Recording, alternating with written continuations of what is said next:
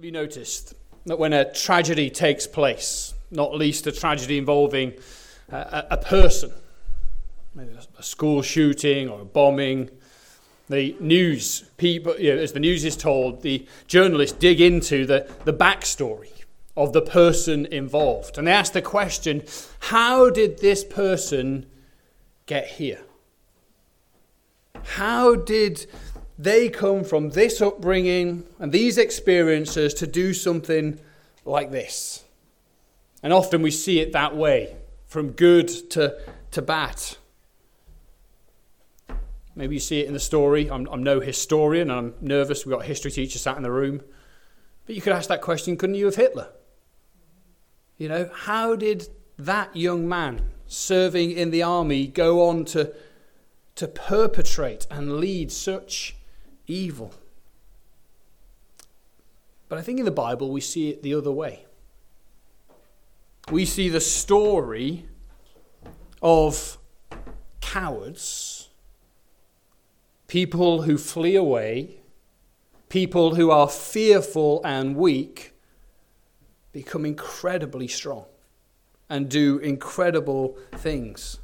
As we read the passage, and we'll read it again shortly, we're going to find 11 remaining disciples, men who have failed Jesus at his hour of need. We find them later on. Let me read Acts chapter 5, verse 40 to you. They called the apostles in, these same men, and had them flogged. Then they ordered them not to speak in the name of Jesus, and let them go. The apostles left the Sanhedrin, rejoicing because they had been counted worthy of suffering disgrace for the name. Day after day in the temple courts and from house to house, they never stopped teaching and proclaiming the good news that Jesus is the Messiah. I think it's one of my favorite verses in all the Bible because it is so mind-numbingly amazing. They considered it joyful. They rejoiced because they were considered worthy, counted worthy of suffering disgrace for Jesus. How do these 11 men go from their weakness and their failure to acting like that? And the short answer is to say, as we heard last week, the short answer is to say the resurrection happened. Jesus came back from death to life. But a fuller picture and a proper answer, I think, is given to us by these few short verses at the end of Matthew's Gospel. And as we read them together now, as I read them again, let me encourage you to try and spot the reality, the command, and the promise. Matthew chapter 28, verse 16. Then the 11 disciples went to Galilee, to the mountain where Jesus had told them to go. When they saw him, they worshipped him, but some doubted. Then Jesus came to them and said, "All authority in heaven and on earth has been given to me. Therefore go and make disciples of all nations, baptizing them in the name of the Father and of the Son and of the Holy Spirit, and teaching them to obey everything I have commanded you. And surely I am with you always, to the very end of the age." The reality, the command, and the promise.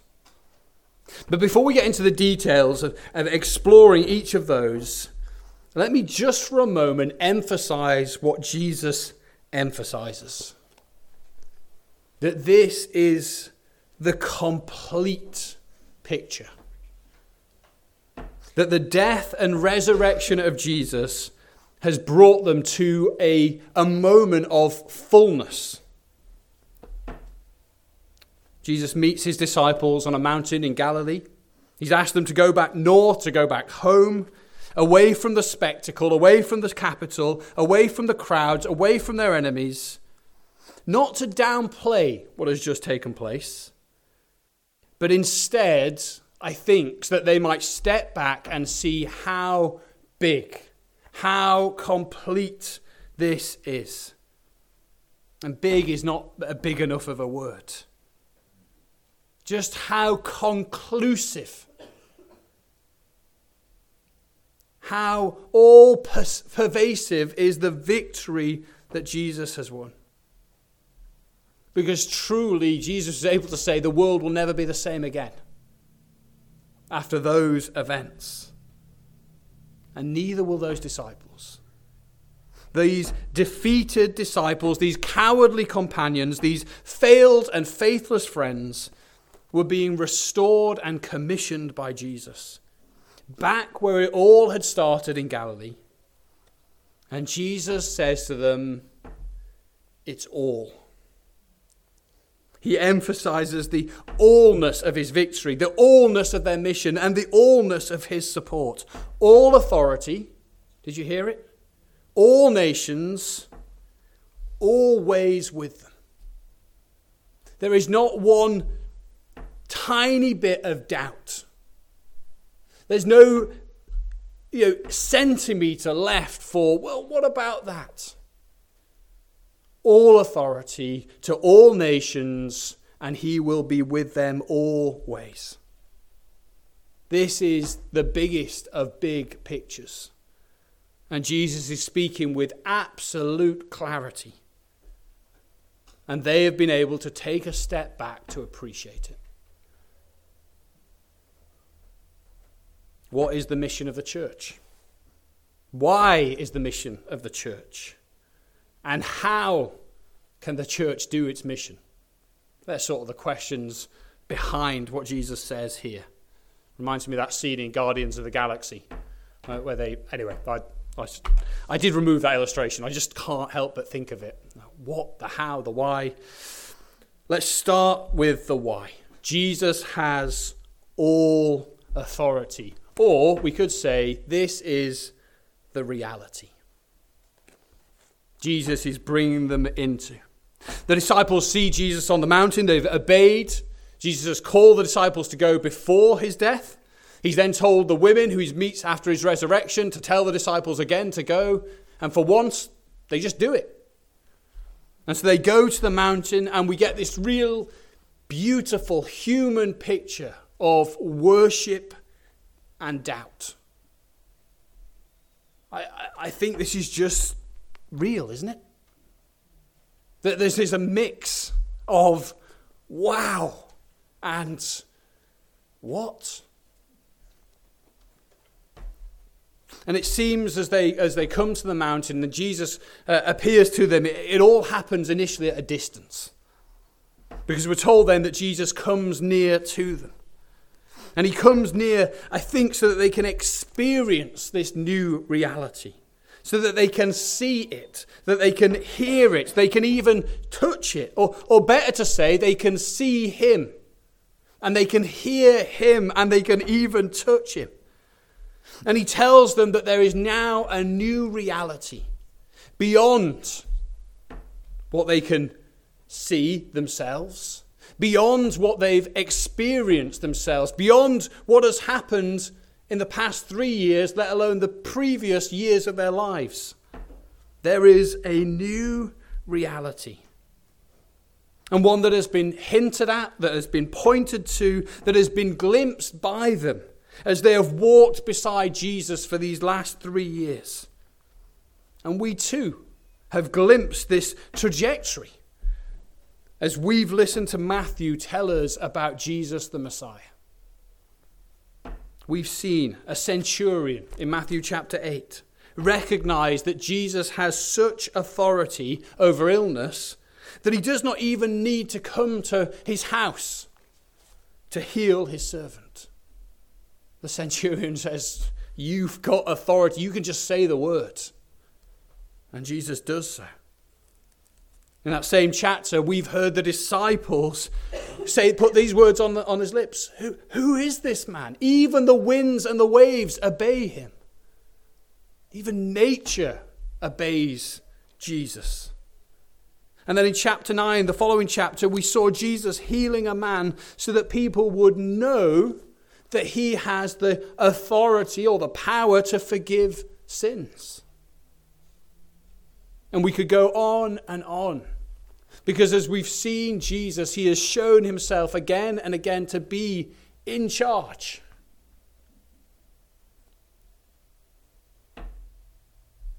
And now Jesus says, let all doubt be removed.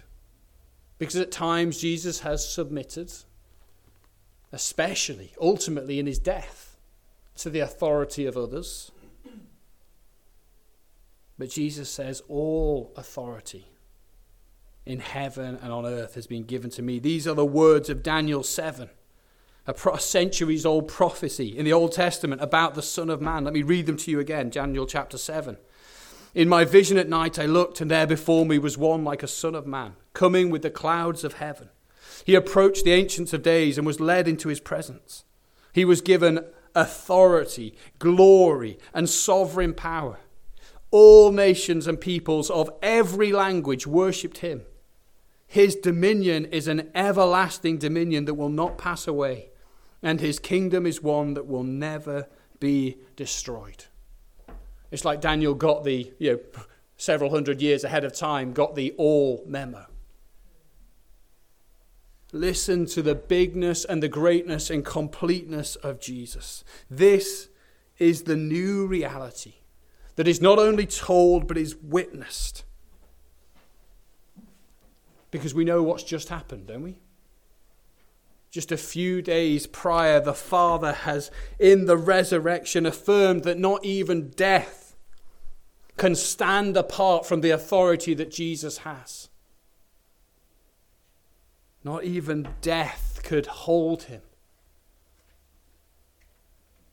This is the kingdom reality. Not even death holds sway over the King of Kings. And so Jesus has all authority. There is no situation now in which the people of the king are left like people ringing a call centre with an issue. You ring up and maybe it's an issue with your phone. And you ring up and, hello, yes, Mr. Keane, can I have your details? What street do you live on, etc. Do you know your password? I didn't even know I had a password. Carry on, okay. Well, my phone's broken. Oh, I'm sorry, I can't help you with that. You're a helpline. Okay. Can you give me my money back? I'll have to ask my manager. I haven't got the authority to make that decision.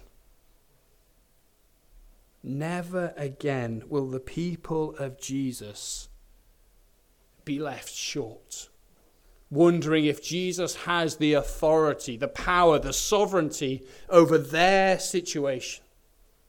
Whatever your situation is that you're coming into this afternoon with, the fears, the doubts, the failures, Jesus has the authority over all people at all times, in all ways, in heaven and on earth. Abraham Kuyper, a Dutch theologian, once said in a speech these words: "There is not one square inch in the whole domain of our human existence over which Christ, who is sovereign over all, does not cry, 'Mine.'" Nothing. The King has come. The King has conquered. The King wants his people to know, even as they await the coronation, he's in charge of it all. Nothing can happen outside of his permission. Nothing can stop him bringing his will to fruition. And so all the doubts that we bring to our Christian faith and to our daily experience and our daily walk as his people, Jesus says, all authority. 100%. This is wonderful news and a wonderful reality. Before we think about what Jesus commands us to do as his people, let's stop and acknowledge that this is a wonderful reality. That this is the cause of his command. The healing, restoring, kind and compassionate King who succeeds where everyone else has failed, who saves instead of sins, who humbles himself to exalt others, he is on the throne of every place, of every situation, over every life, across all time and history. It's as true today as it was then. One writer says the rest of the commission basks in the floodlights of this claim. We need to stop there and say and remind ourselves, Jesus is King. Before we think about what we have to do or ought to do or can do, Jesus is King of it all. And therefore, our second all, Jesus sends us to all people. This is the command or the commission. Jesus sends us to all people. Because of the reality of the kingship of Jesus, he sends his disciples out into the whole world. Go and make disciples of all nations, baptizing them in the name of the Father and of the Son and of the Holy Spirit, teaching them to obey everything I have commanded you. I want us to think about three contrasts that this commission of Jesus makes. Firstly, I want us to look at how it contrasts with what Jesus had previously said to his disciples. And then we're going to think about how it contrasts to other kingdoms of this world. And then finally to other religions and institutions. I want us to think a little bit about Matthew 10. First time I ever heard Ian Jones preach. He was preaching on Matthew 10 and Matthew 28. And he entitled the two chapters, Going Local and Going Global. Flick back in your Bibles to Matthew chapter 10. For this, Matthew 28, is the second time that Jesus has said the word go to his disciples. And the first is found in Matthew 10. We get a list at the start of the chapter of the 12. Remember, now we're down to 11. And let's just read from verse 5 through down to verse 8. These 12 Jesus sent out with the following instructions. Do not go out among the Gentiles or enter any town of the Samaritans. Go rather to the lost sheep of Israel. As you go, proclaim this message. The kingdom of heaven has come near. Heal the sick, raise the dead, cleanse those who have leprosy, drive out demons. Freely you have received, freely give. So here's the contrast with the first time. The first time Jesus sends them out, and they're given authority to imitate Christ. What Jesus has been doing, they are to do. It is healings, in the power to drive out demons, even in the message. It's the same message. The kingdom of heaven has come near, or is here. And it's spectacular, isn't it? We'd love to have been there when these 12 went out and to have seen and to have heard the stories, the people, these healings, these demons being sent out. And none of that is mentioned at the end of Matthew 28. And we can ask the question, well, why? And we know it's not because Matthew is shy about the extraordinary, miraculous claims of Jesus. It's not as if Matthew's looking and going, I won't mention any of that mental stuff because people will never believe it. No, Matthew's just told us about earthquakes. He's just told us about the dead coming out of graves because of Jesus. He's just told us about the resurrection of Jesus. He's not shy about these things. Perhaps we can quietly say that the emphasis is now not on the spectacular, but on the new normal. For the greatest miracle has been performed. The greatest healing has been done. The greatest freedom has been won by Jesus. It's not to say those things can't happen or don't still happen. We can have that discussion afterwards if you'd like. But Matthew is certainly putting the emphasis elsewhere because of what Jesus has done. Because of what he has achieved, the forgiveness of sins, the freedom from the bondage of sin, that the spiritually dead can be made alive through faith in Jesus. Go and tell them that. That's greater. That's far more important. It's more wonderful. But more importantly, the contrast is that where they are to go. In Matthew 10, it was to stay amongst the Jewish people, those who had received the promise, those who had been taught in the scriptures. And Jesus very firmly defines the lines. Stay there. Don't go over here. But now, go to all nations. Go to every corner of the globe and make disciples of the King there. The King is for all peoples. And we do, don't we? On a weekly, daily occurrence, experience that. It's been one of the great blessings of REC in the past couple of years, the way that God has brought people to us from every corner of the globe. Or at least we're getting there. And it's wonderful. Second contrast is with earthly kingdoms. We've talked about the bigness of Jesus and the enthroning of the King. And Jesus is in charge of all peoples and all times. And maybe we could expect that if that is true, that when Jesus sends out his missionaries, he would be like other kings. And he would go out and say, go and extend my rule. Go out and conquer. Go and spread the empire. Instead, he tells them to go and make disciples. And maybe because we live in 21st century Western, we think, maybe nobody should be extending empires like that by force. But our history tells us that's exactly what has happened. He with the biggest army rules the biggest piece of land.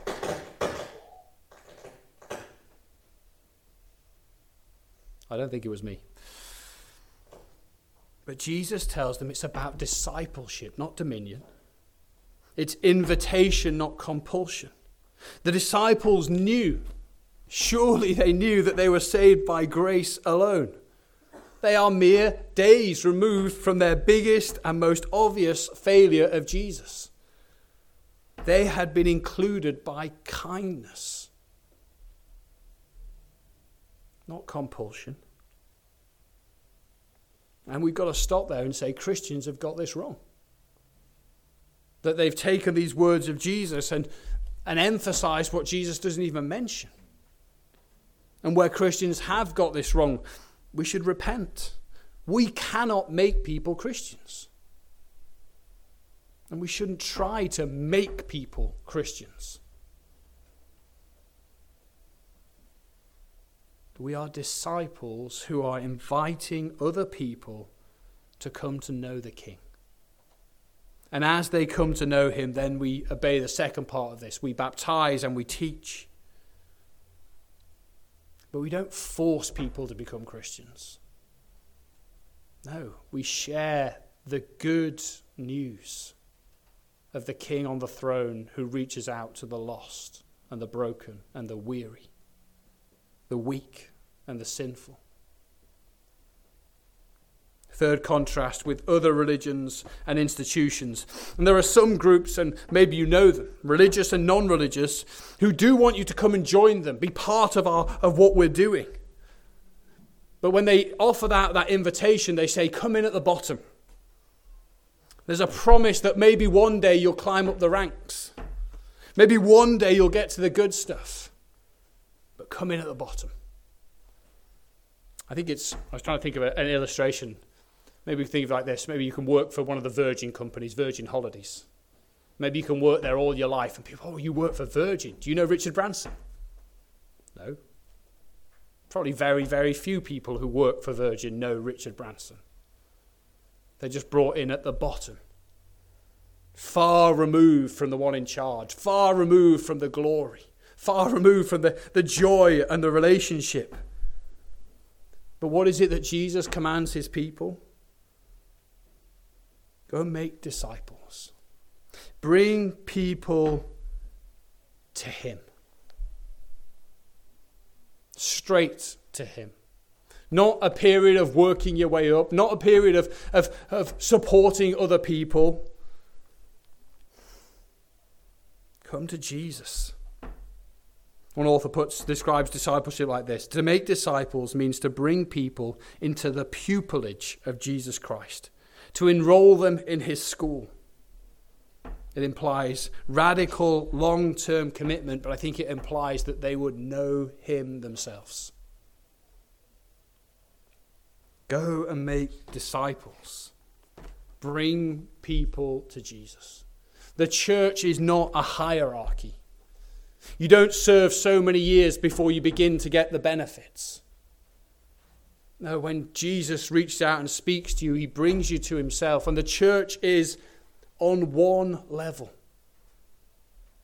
There are no people that you have to be mediated between you and God. No, Jesus does that.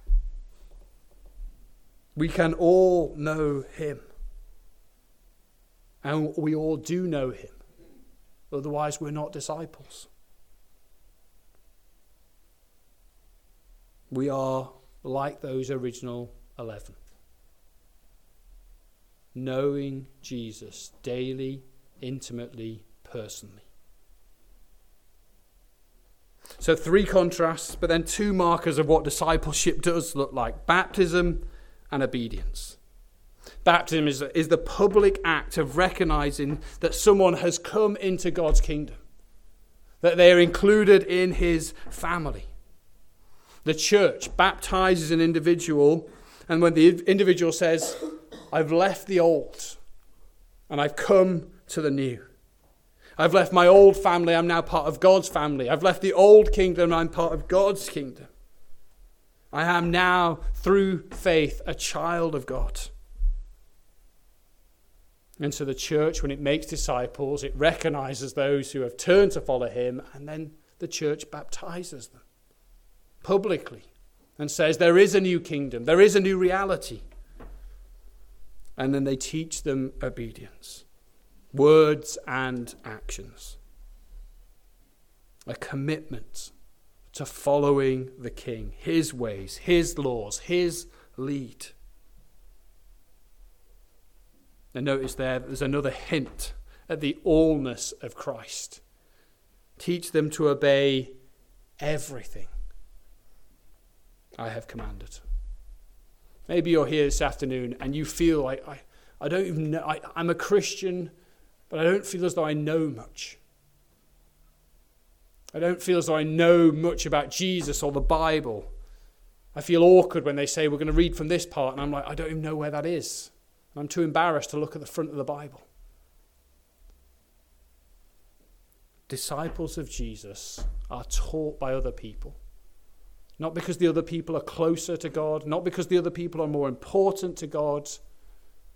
They've probably just been a Christian a little bit longer. And they're able to say, hey, let me point you, let me guide you as you seek to walk with the Jesus we both know. If you're in that situation, ask somebody to teach you. That can happen in a formal setting. That can happen in our life groups. That can happen one-to-one over coffee. That can just be a phone call every now and again. But pursue knowing Jesus.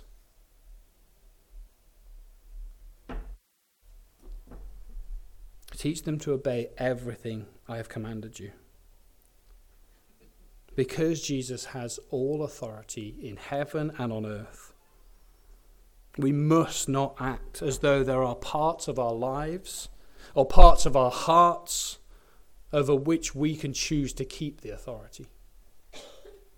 Here's the battle. Maybe if you're a younger Christian, maybe you feel this, you're a teenager, and you feel the struggle between what you want or what your friends want and what Jesus says.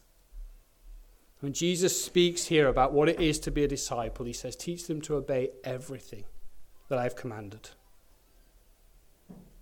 There is no place for putting one part to a side and saying, Jesus can't have that.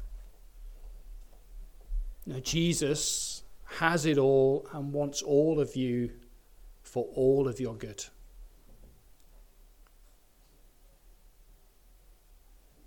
Let's not miss the main headline, though.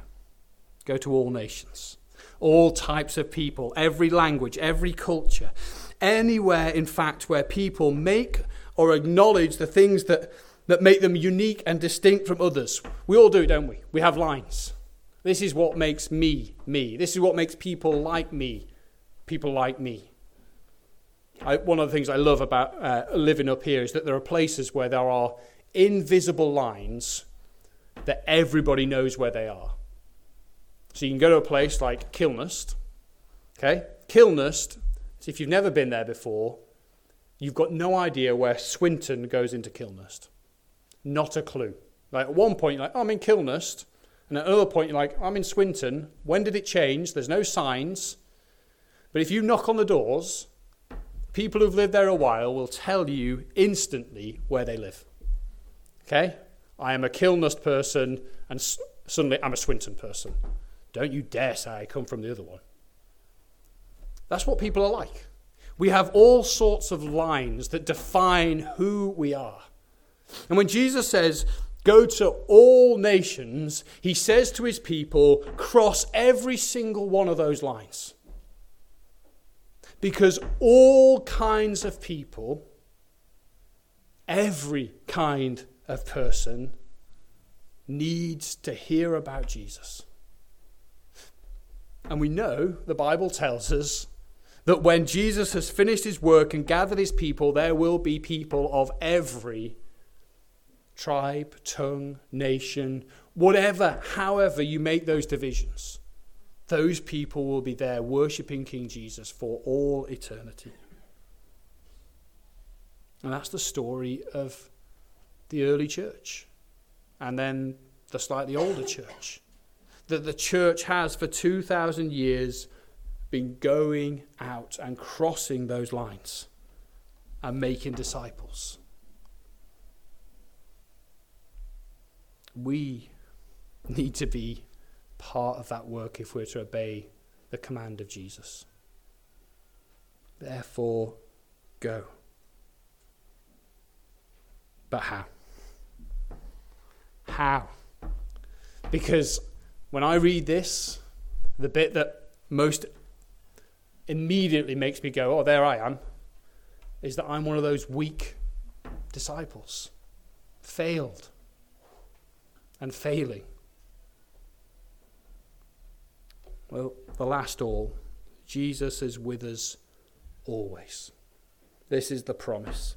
In the very first chapter of the book of Matthew, he narrates to us, the reader, the revelation that a child is going to be born to Mary, and that this child was not only the long-awaited king from the line of David, not only was he the longer-awaited offspring from Abraham, through whom the world would be blessed, but they would call him Emmanuel, which means God with us. And in the very last words that Matthew says to us, we hear Jesus saying, and surely I am with you always, to the very end of the age. As Jesus commissions his people, his brothers, his disciples, he leaves them with this wonderful assurance. And surely, or as the commentators say, it's got more oomph than that. Okay? It's behold. Think of it like this, if you've played Monopoly. What Jesus says here, as he gives you a card, a community chest card, it's not a get out of jail card. You might need this at some point. You might get yourself into a situation where you need this card to get you out of trouble. That's not the sense of this. When Jesus says these words, he gives us a card which says, advance. And when you pass go, collect £200. It's a moving description. Behold, I am with you always. The verse in the Old Testament that says, not by might, nor by power, but by my Spirit, says the Lord.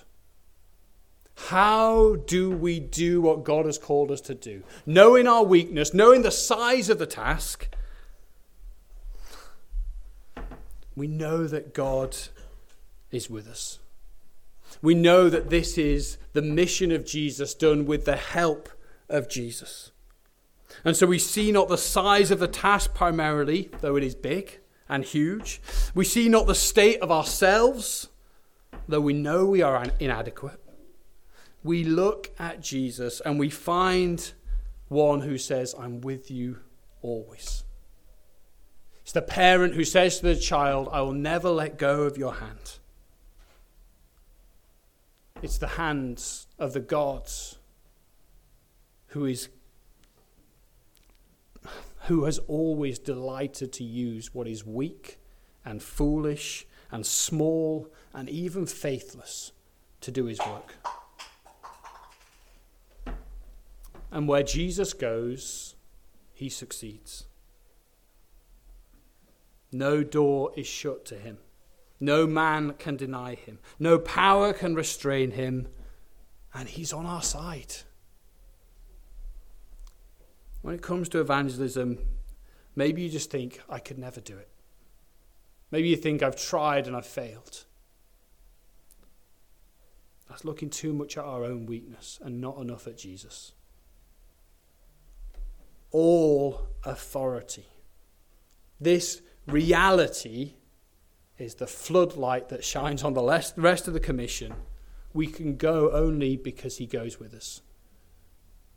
But because he goes with us, we can go and know that he will do it. He will save people from all the nations. Because he's with us, we can go. To the very end of the age. I think there's a hint there that this goes beyond those 11 men.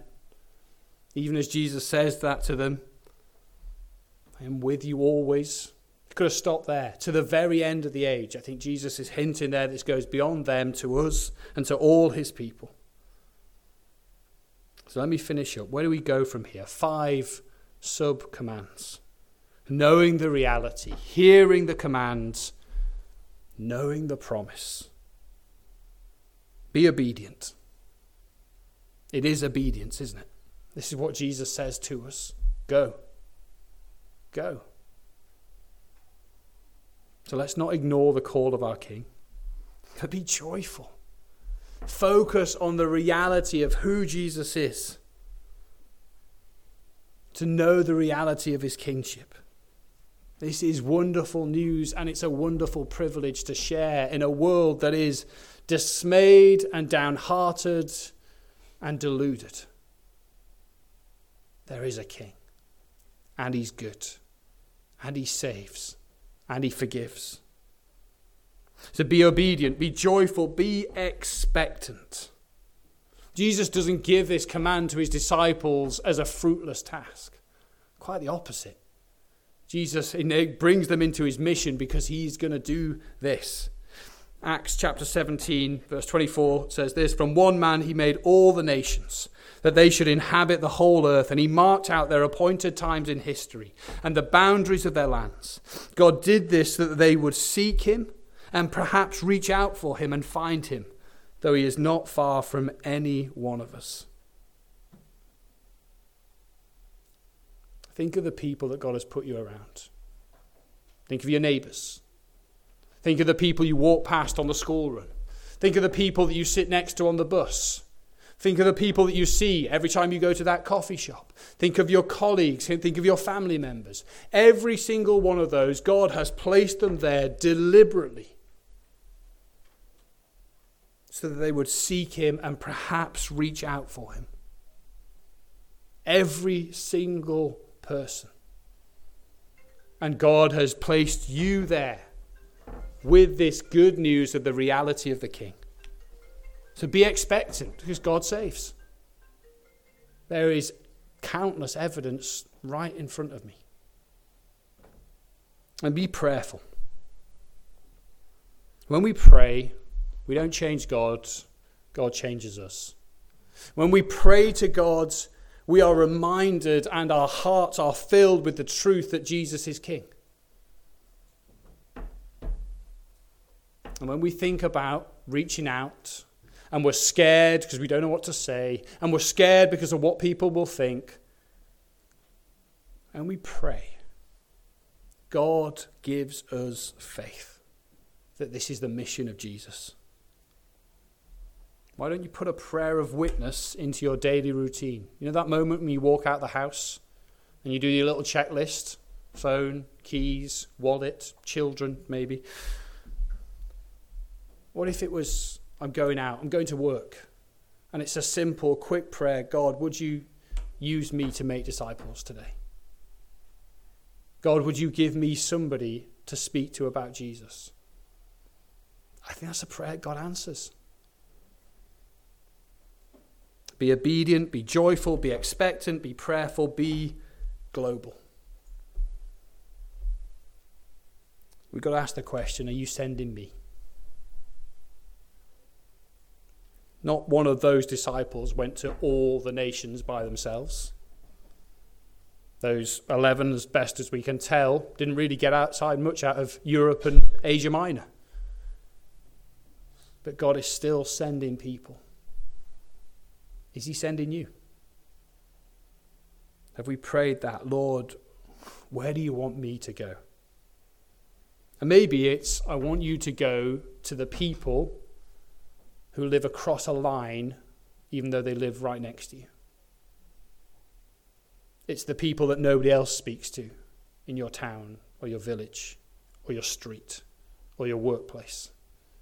Maybe it's people who support a different football team, people who are different in every way from you. Lord, where are you sending me?